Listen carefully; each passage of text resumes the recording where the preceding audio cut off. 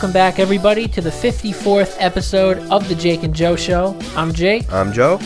Today we got a pretty cool episode planned for you. Remember last episode, Joe had mentioned maybe wanting to take a test to see how optimistic or pessimistic we are, so we did just that. We'll go over those results with you in just a few moments and then go into Song of the Week. What are we doing after Song of the Week? Oh yeah, the writing prompt. Forgot about that, man. You mean speed writing? Yeah, oh my word. Now I'm doing it. I got you doing it. Alright, yeah, speed writing, of course. We're going to do that. So let's just get this kicked off, and Joe can introduce the test that we did. Okay, so like Jake mentioned, last week I had mentioned wanting to do some type of test that decided whether or not we were pessimists or optimists, because I felt like Jake is a kind of a pessimistic person. And we had some feedback from Brittany on Twitter saying that she doesn't think you're a pessimist, she thinks you're depressed. But let's not go into that right now. We sat here before starting to record, and we found a test that we liked, so we took it, and we got our results. I shared mine with Jake, but Jake has not shared his with me.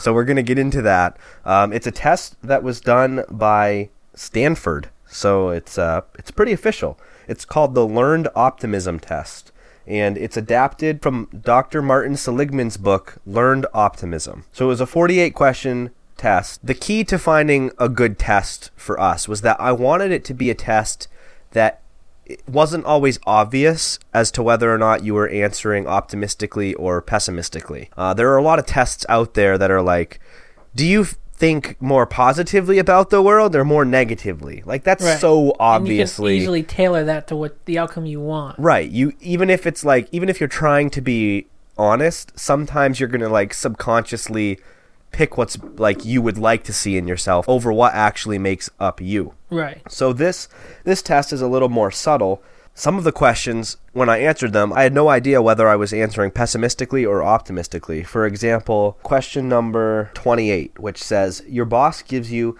too little time in which to finish a project, but you get it finished anyway. And the two answers are, I am good at my job, or I am an efficient person. Both of those seem like positive things.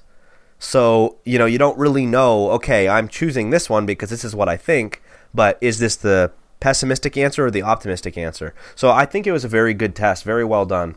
Yeah. It allowed you to answer as unbiased as possible. So Jake and I took it, and we got our results.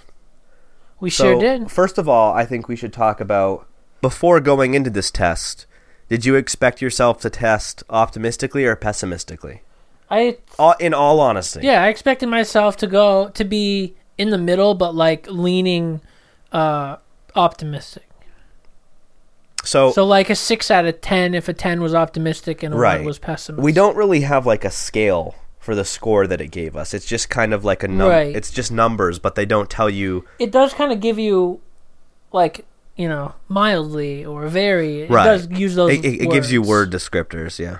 This might come as a surprise to you, but before going into the test, I was honestly expecting myself to test pessimistically. Yeah. I seem like a pretty optimistic person, but I'm kind of like dramatic in my own mind. Like, I let my mind go crazy and get out of control when I'm thinking about things, and I think that naturally takes you down the pessimistic path because you can immediately start envisioning and imagining the worst. That reminds me of I think it was 2 weekends ago, like, you kept doubting a question that you brought up, and you're like, oh, I'm a bad friend, and oh yeah, what that was? That was really funny. Okay, so like, it just brought you down a whole rabbit hole that made it worse. Oh, dude, I was like freaking out in my own mind for several hours. Yeah. So about a month ago now, maybe a little less. I think it's like 2 weeks ago. Well, I'm going further back. Oh, than that. Okay. We hung out with Jordan, who's been on the show, and some other friends. We went and played pool, and we went out to dinner or whatever, and so we had a good time and everything.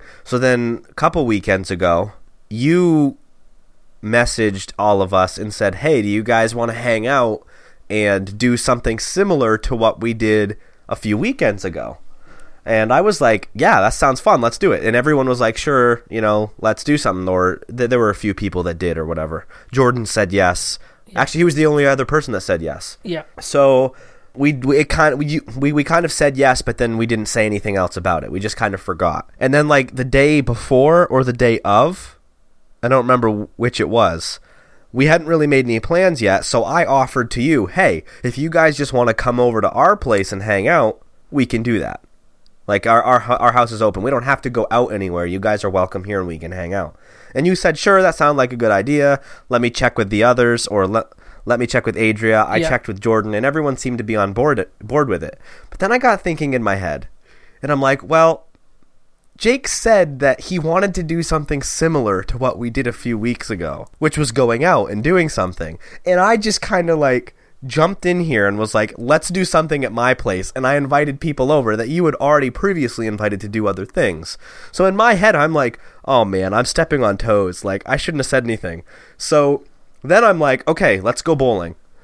Yeah, you like doubled down. Right, I'm like, let's go bowling. And there really wasn't enough time to go bowling because Michaela wanted her friend Mona to be able to hang out with us as well. And she didn't get out of work till 7. So we were really limited on like when we could start doing something, and like the bowling alley closed, and I said we could order food, and if we went bowling, then we wouldn't have time to order food. So I've got this dilemma going on in my head. I'm like, now I've offered everyone to go bowling, and everyone was game for that. And now I don't know if that was the right move, and I feel like I'm going to step on toes if I say, never mind, let's not do that.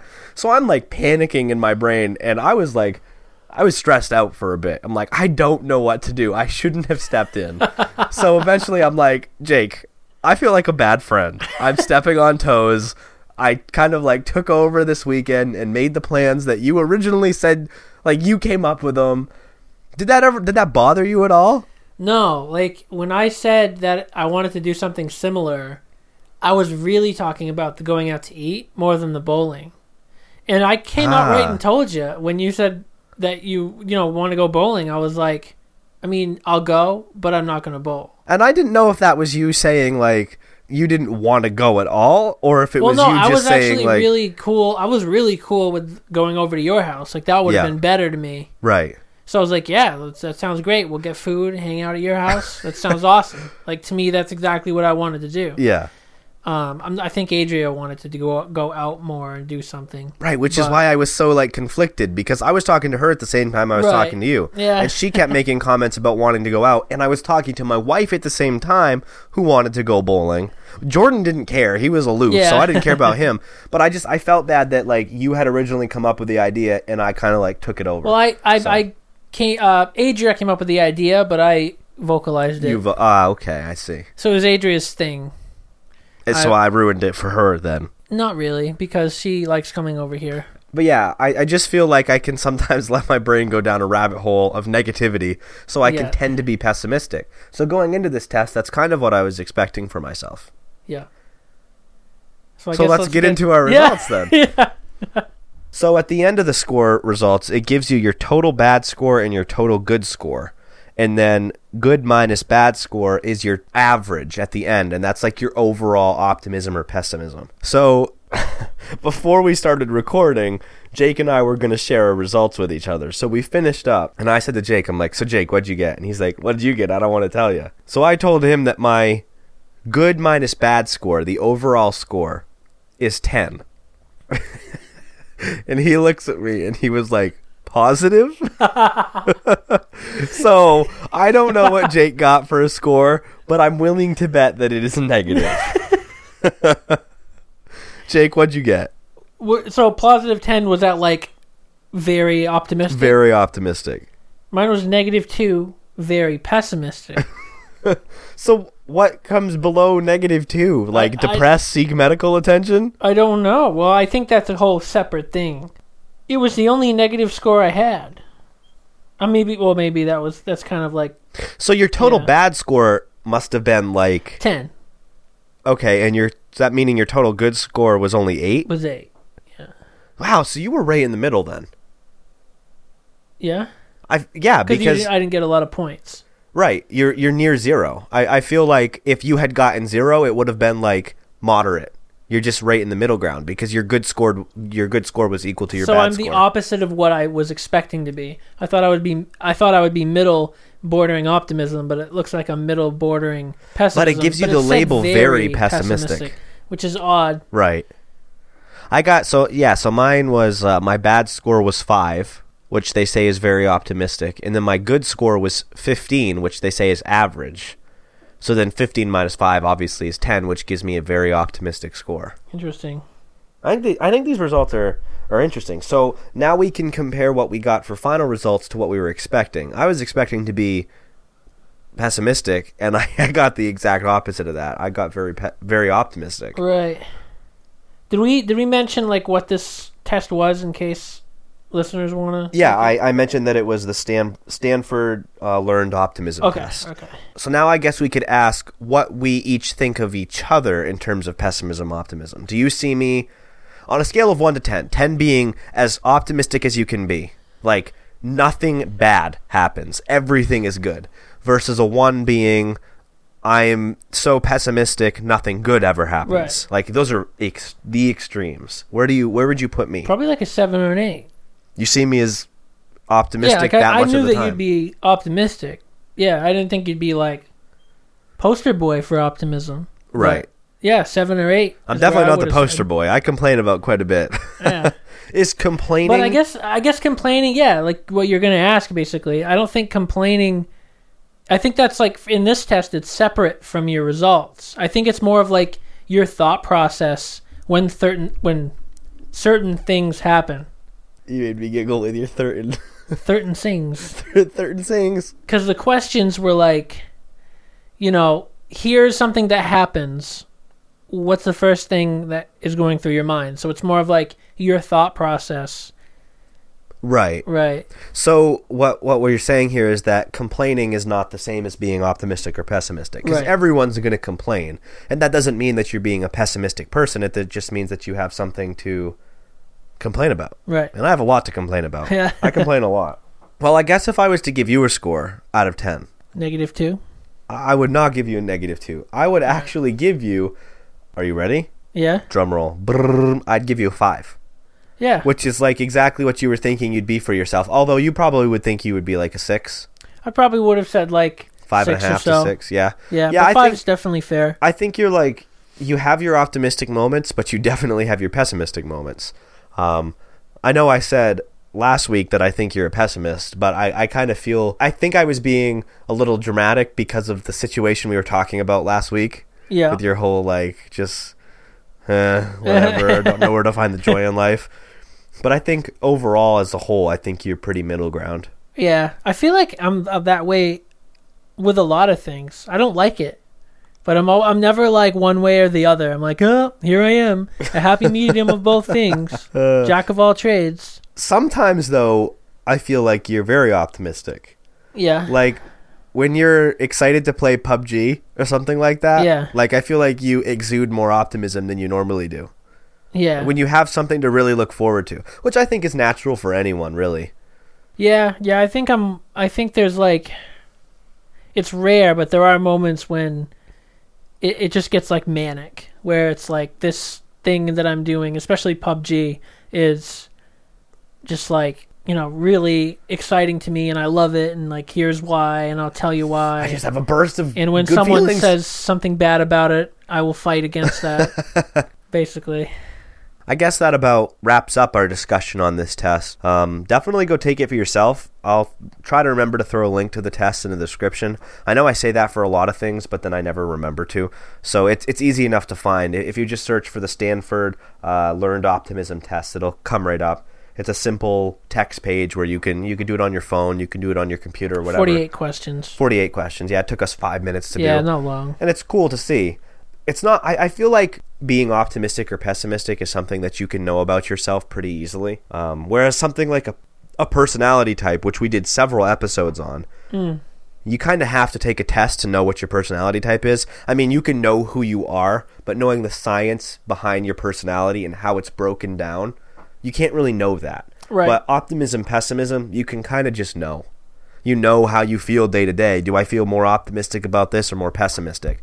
That's probably why they give you a breakdown of different scores. The permanence and the pervasiveness. So you can learn a little more about your personality. I think this is more flexible too, depending on where you're at in life. Whereas your personality is not going to budge too much by the time you're an adult.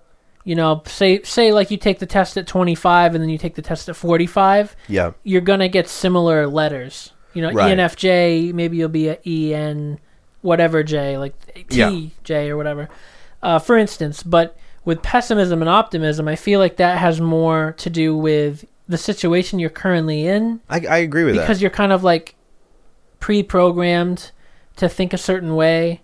Like, for instance, I'd say I've been stressed out for like several months now. I mean, even more than that if you want to count all my medical stuff. So it makes me wonder, and I'm just mentioning it because it makes me wonder if all that was gone, like say in 5 years, I don't have to worry about this anymore, and my schooling's done, I have a good job, I'm starting a family, and I, don't have a lot of negative things on my mind. Maybe if I would take this test again, it would come out a little better. Right. I don't know. I agree. That being said, I think that what we should do is we should write down our scores. I'll put it in a Word document and save it to our podcast folder. Yeah. And then I'll set a reminder on my Google account for a year from now. Yeah. And we can take this test again in a year. Yep. And see. We could. That'd be easy enough. Just take a screenshot of it on your phone and message it to me, and I'll put it in a Word document. And then a year from now, we can take it again and see how much has changed. On episode 106 or 108. I feel like by that point we will have forgotten the questions, it'll be like taking the test fresh, and it won't be like, I'm going to answer this one because this is what I did last time. Right. There's no way we'll remember. No, because it's subtle. It's not like an obvious and that's thing. the cool thing about this test, is that it's so subtle. I feel like if it was more obvious, like the other tests I was talking about, it would be easy to replicate your results a year down the road. Mm-hmm. But this won't be as easy to do, so it'd be cool to track it over time. Do it once a year for like 10 years. That would be cool.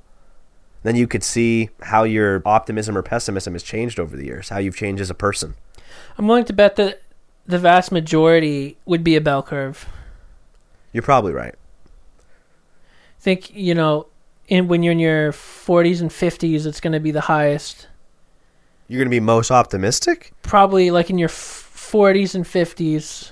Wow. I disagree. Because that's Really? when people go through like their midlife crisis. I feel like that's the lowest point. Maybe because there'd be a dip. I feel like it would be a reverse bell curve. I feel like it would be high in your early 20s because Really? you're high on life. You're I like, guess it yeah, depends I'm on what young you and want. I'm young and I'm immortal. And then I've never thought that. And when you're like 40, you're going to be like, well, this is it. I've crossed. I'm over the hill. This is all it from here. And then once you're retired, you're like, I can do whatever I want. I think I've been living my whole life getting myself ready to be an old person. So I think mine's just a line, like an ever increasing, exponentially increasing line. Jake's gonna be. I'm just waiting until I can just eat blended applesauce without my dentures. Without my dentures in. It's gonna be great. That's great. That's great. Not have to worry about anything else but wheeling myself in a wheelchair and getting caught on the friggin' rug that Bob keeps leaving. And Bob. Frickin' Bob from room 102. He shouldn't even be in here anyway. He's fine. He's got no mental issues. So that wraps up that segment. You guys should take the test and hit us up on Twitter and Facebook and let us know what you got for results. Let's move on. Let's get to Song of the Week. And let's do it. So what do you got? What did you bring to the table?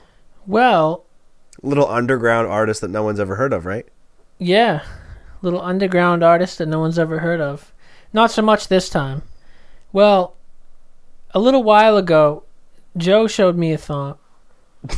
I showed you my thong. Joe showed me this thong. Jake came over to record, and I was like, hey, Jake, I need your opinion on something. I want to surprise Michaela. How do I look in this thong? No, he showed me a song called Thief. And I was like, oh, this is a really good song. I like the 80s vibe to it.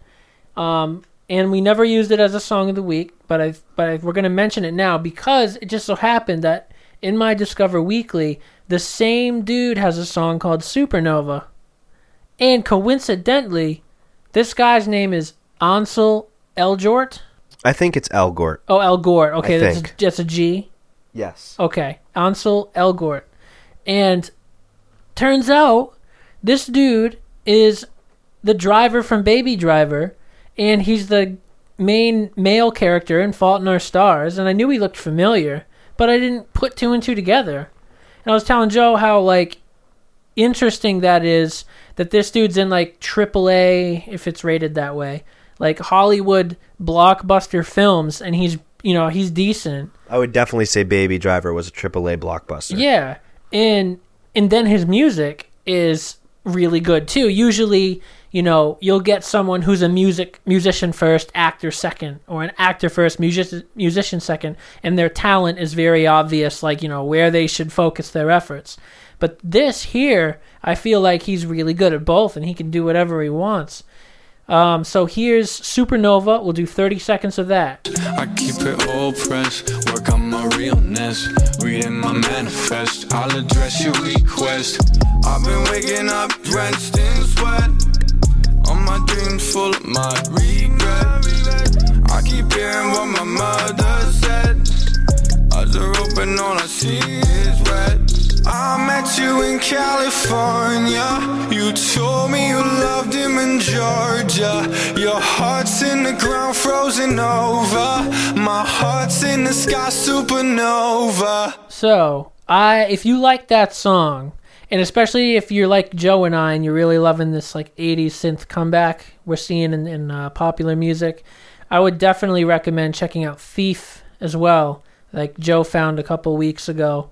I would even actually say, even though this is my song of the week, that Thief is probably one of the more memorable of the two. I'm loving the retro comeback. I sent you a song just recently it's a new Calvin Harris and Sia song called Flames. Yep. I believe. I think it was. I've listened to it a bunch, so I'm surprised I don't remember the name. Yep. But the album art and the sound of the song is like the 80s retro synth it was comeback. Cool, man. And I'm like, Calvin Harris is embracing this, and he's making a song with Sia. Yep. It's coming back. It's coming back fast, too. So, what did you think of the song? Anything in particular? I like Thief more. Yeah, I think I like Thief more, too. This is still a great track. Yeah. I like the line where he said, your heart's in the ground, frozen over, mine's in the sky, supernova. I like that. The contrast there. Yeah. Her heart's frozen, his is exploding in warmth. In warmth. So, which song do you have for us, Joe? Which song do I have? Well, you told me that we recently had a listener who said that I explain my song of the weeks a lot, and that I often have a lot of meaning behind the songs I choose. Yes. I don't remember who that was. That was my friend Devin. We'll bleep his name for confidentiality purposes. Or not. Jake gave me the nod that I don't need to do that, so I guess I'm not going to. But anyway, this is a song that has some significance behind it for me. Not in like a super emotional or deep way or whatever. But my song of the week is Crossing a Line by Mike Shinoda. And if Mike Shinoda doesn't ring a bell to you, you're probably more familiar with him in the band Linkin Park. And I've talked a lot about Linkin Park in the past. We talked about Linkin Park quite a bit last year when Chester Bennington, the lead singer for Linkin Park, committed suicide. We talked about how Linkin Park had always had it carried a lot of weight in my life, and their music meant a lot to me. And they really shaped the music that I listen to now. I started out with Linkin Park. Linkin Park was my first rock album that I really got into. And then I found out that Mike Shinoda, the other lead singer of Linkin Park, had a side project called Fort Minor. And Fort Minor was actually my first rap album. And that's a big reason that I love rap today, is Linkin Park led to Fort Minor, which led to my preference now. So anyway, Chester Bennington passing away, that was upsetting to me. And I'm still not to the point where I can just comfortably listen to Linkin Park without getting a little teary-eyed, not crying or whatever, but I'll well up a little bit, just knowing that the music world lost someone like him, someone so talented and caring. So Mike Shinoda was his best friend, and he's been going through a lot, obviously, as anyone would, and he's been using music to cope. He released a few tracks on an EP end of last year. One of them was called Over Again, and it was talking about how he doesn't have to just say goodbye to his friend one time. He feels like he's saying goodbye every single day because he's constantly reminded by fans and people coming up to him and saying, hey, it'll be okay. So he's saying goodbye over and over and over. So then it went from more emotional music like that to this song here, Crossing a Line, where he's finally starting to realize where he's at and where he wants to be, and there's a line separating the two, and he needs to make that step over it and overcome these thoughts that he's been having for the last year to make progress towards healing. So here's 30 seconds of Crossing a Line by Mike Shinoda. And they'll tell you I don't care anymore, and I hope you know that's a lie, 'cause I found what I have been waiting for, but to get there means crossing a line, so I'm crossing a line.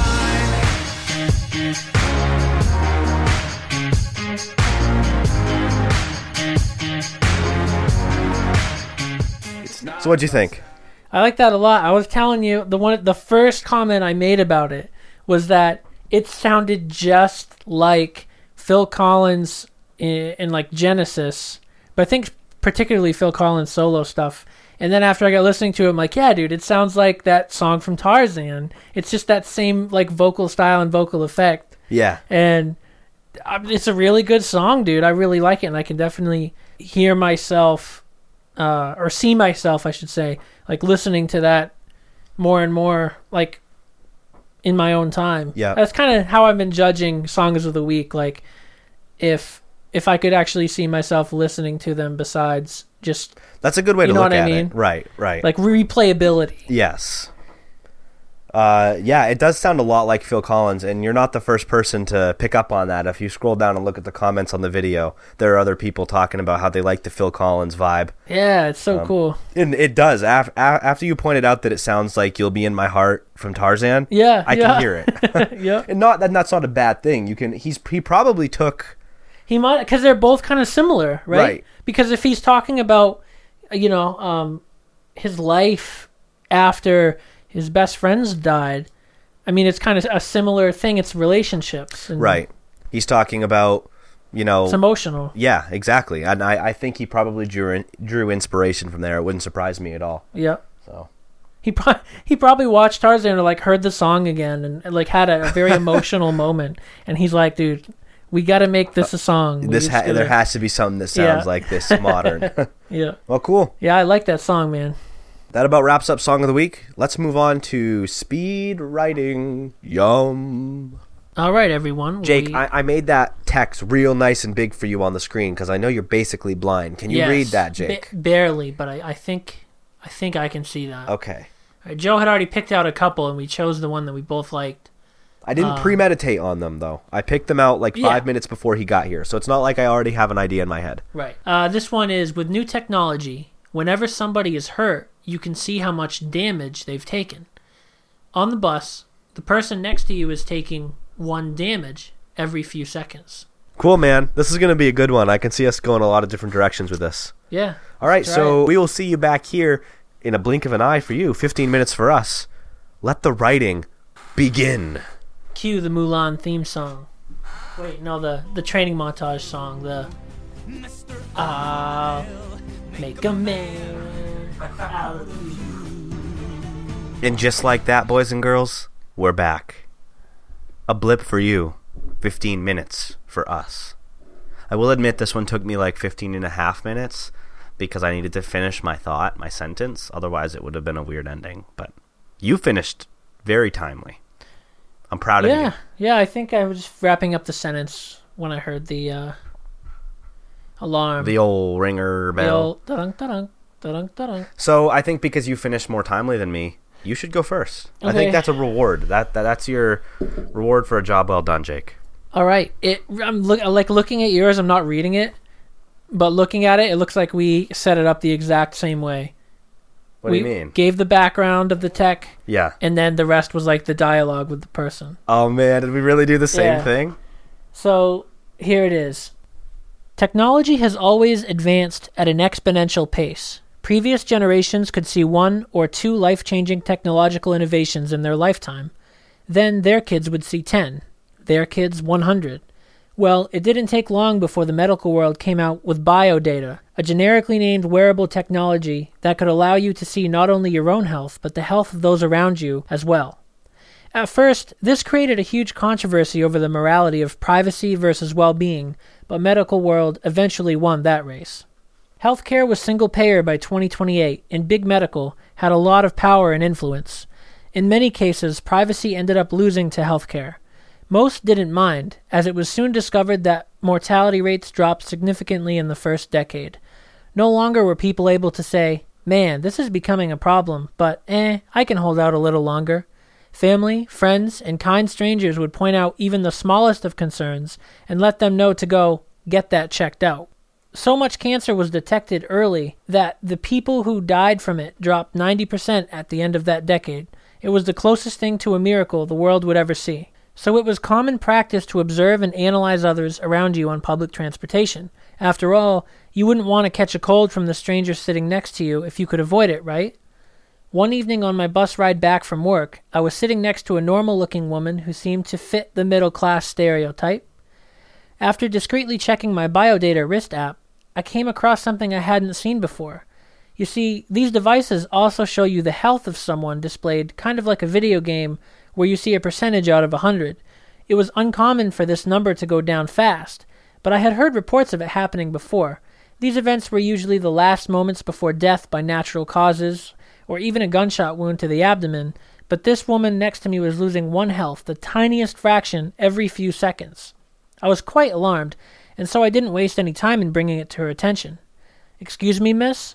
I gently placed my hand on her upper arm, and she turned her head my way, without a particular expression. "I couldn't help but notice that your health was going down considerably. You should see a doctor immediately." I expected her to thank me and get off the bus at the nearest hospital. I was curious how she hadn't seen it before. So it was to my great surprise that she responded with, "Thank you, I'm aware," and simply turned her head back to facing forward and cut the conversation short. I sat bewildered for a few minutes before asking her about her lack of concern. Seemingly annoyed and without turning her head this time, she responded, "I'm dying of cancer. I chose not to intervene because I am part of a small group that does not believe in using biodata.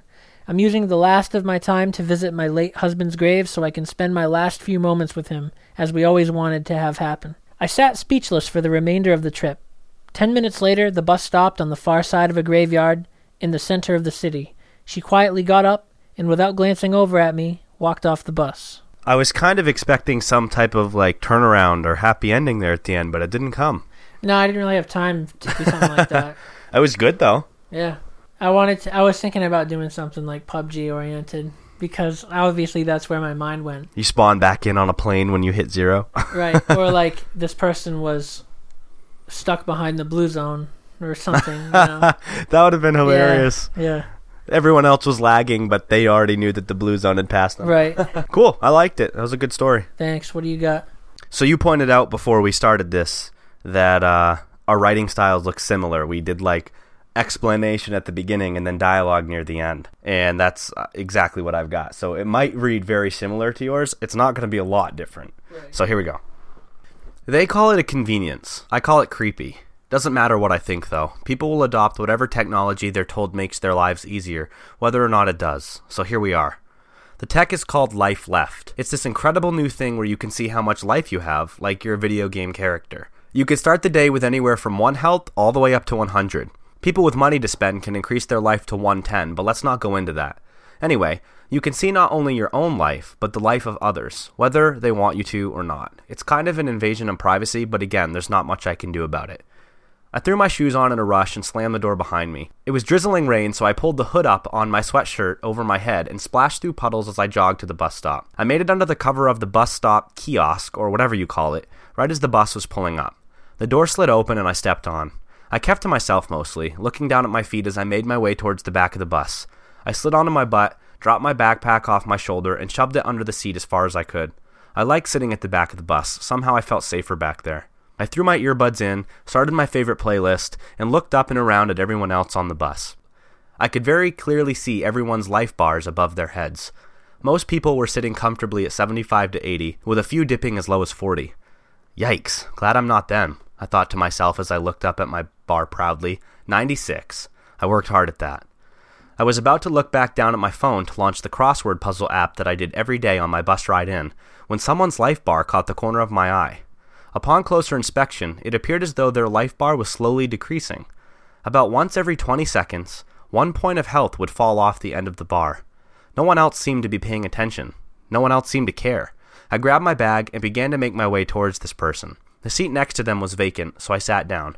"Hey, man." I could now see it was a man. Early 20s. "Hey," he replied cheerily. "Everything all right?" I asked in as caring a voice as I could muster, given my confusion. "Yeah, what makes you think otherwise?" "Well, your life bar. It's dropping. Doesn't look like it will last much longer." His bar was at 16 health at this point. "Oh, that old thing?" he said.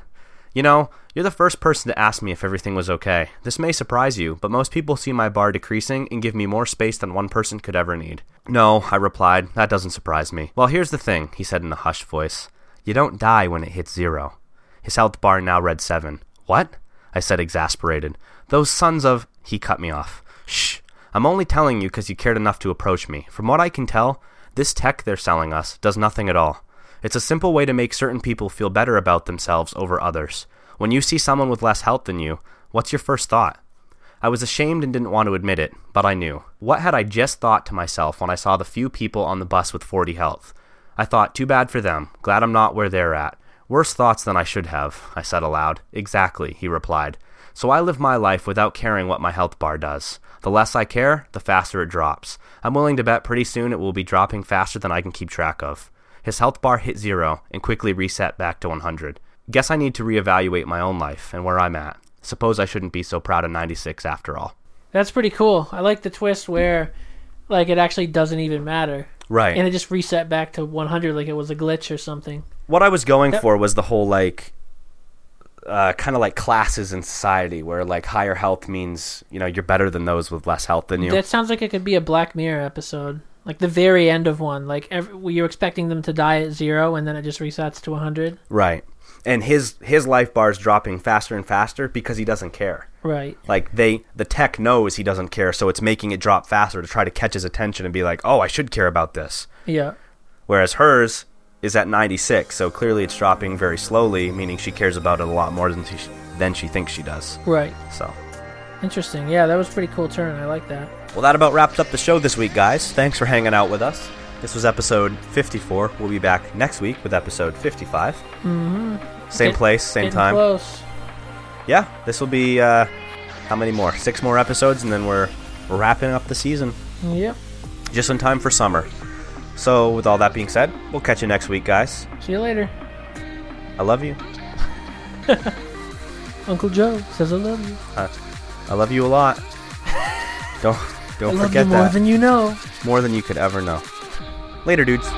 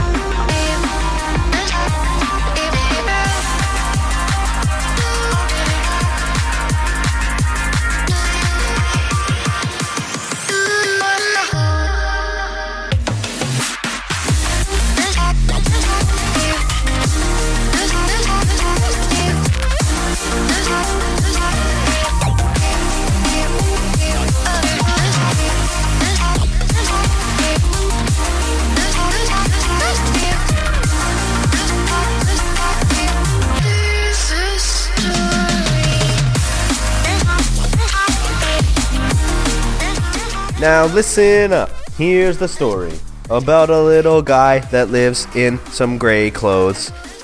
Hey, that's me. I know. I'm talking about you. And all day and all night and everything he wears is gray for himself, inside and outside. In his closet is a lot of colorful clothes that he's not allowed to wear, 'cause Adria's his girlfriend. And she likes him to wear gray. All night and all day. By the way, Mulan is the greatest animated film of all time. By the way, you're wrong. It's Tangled. Not even close.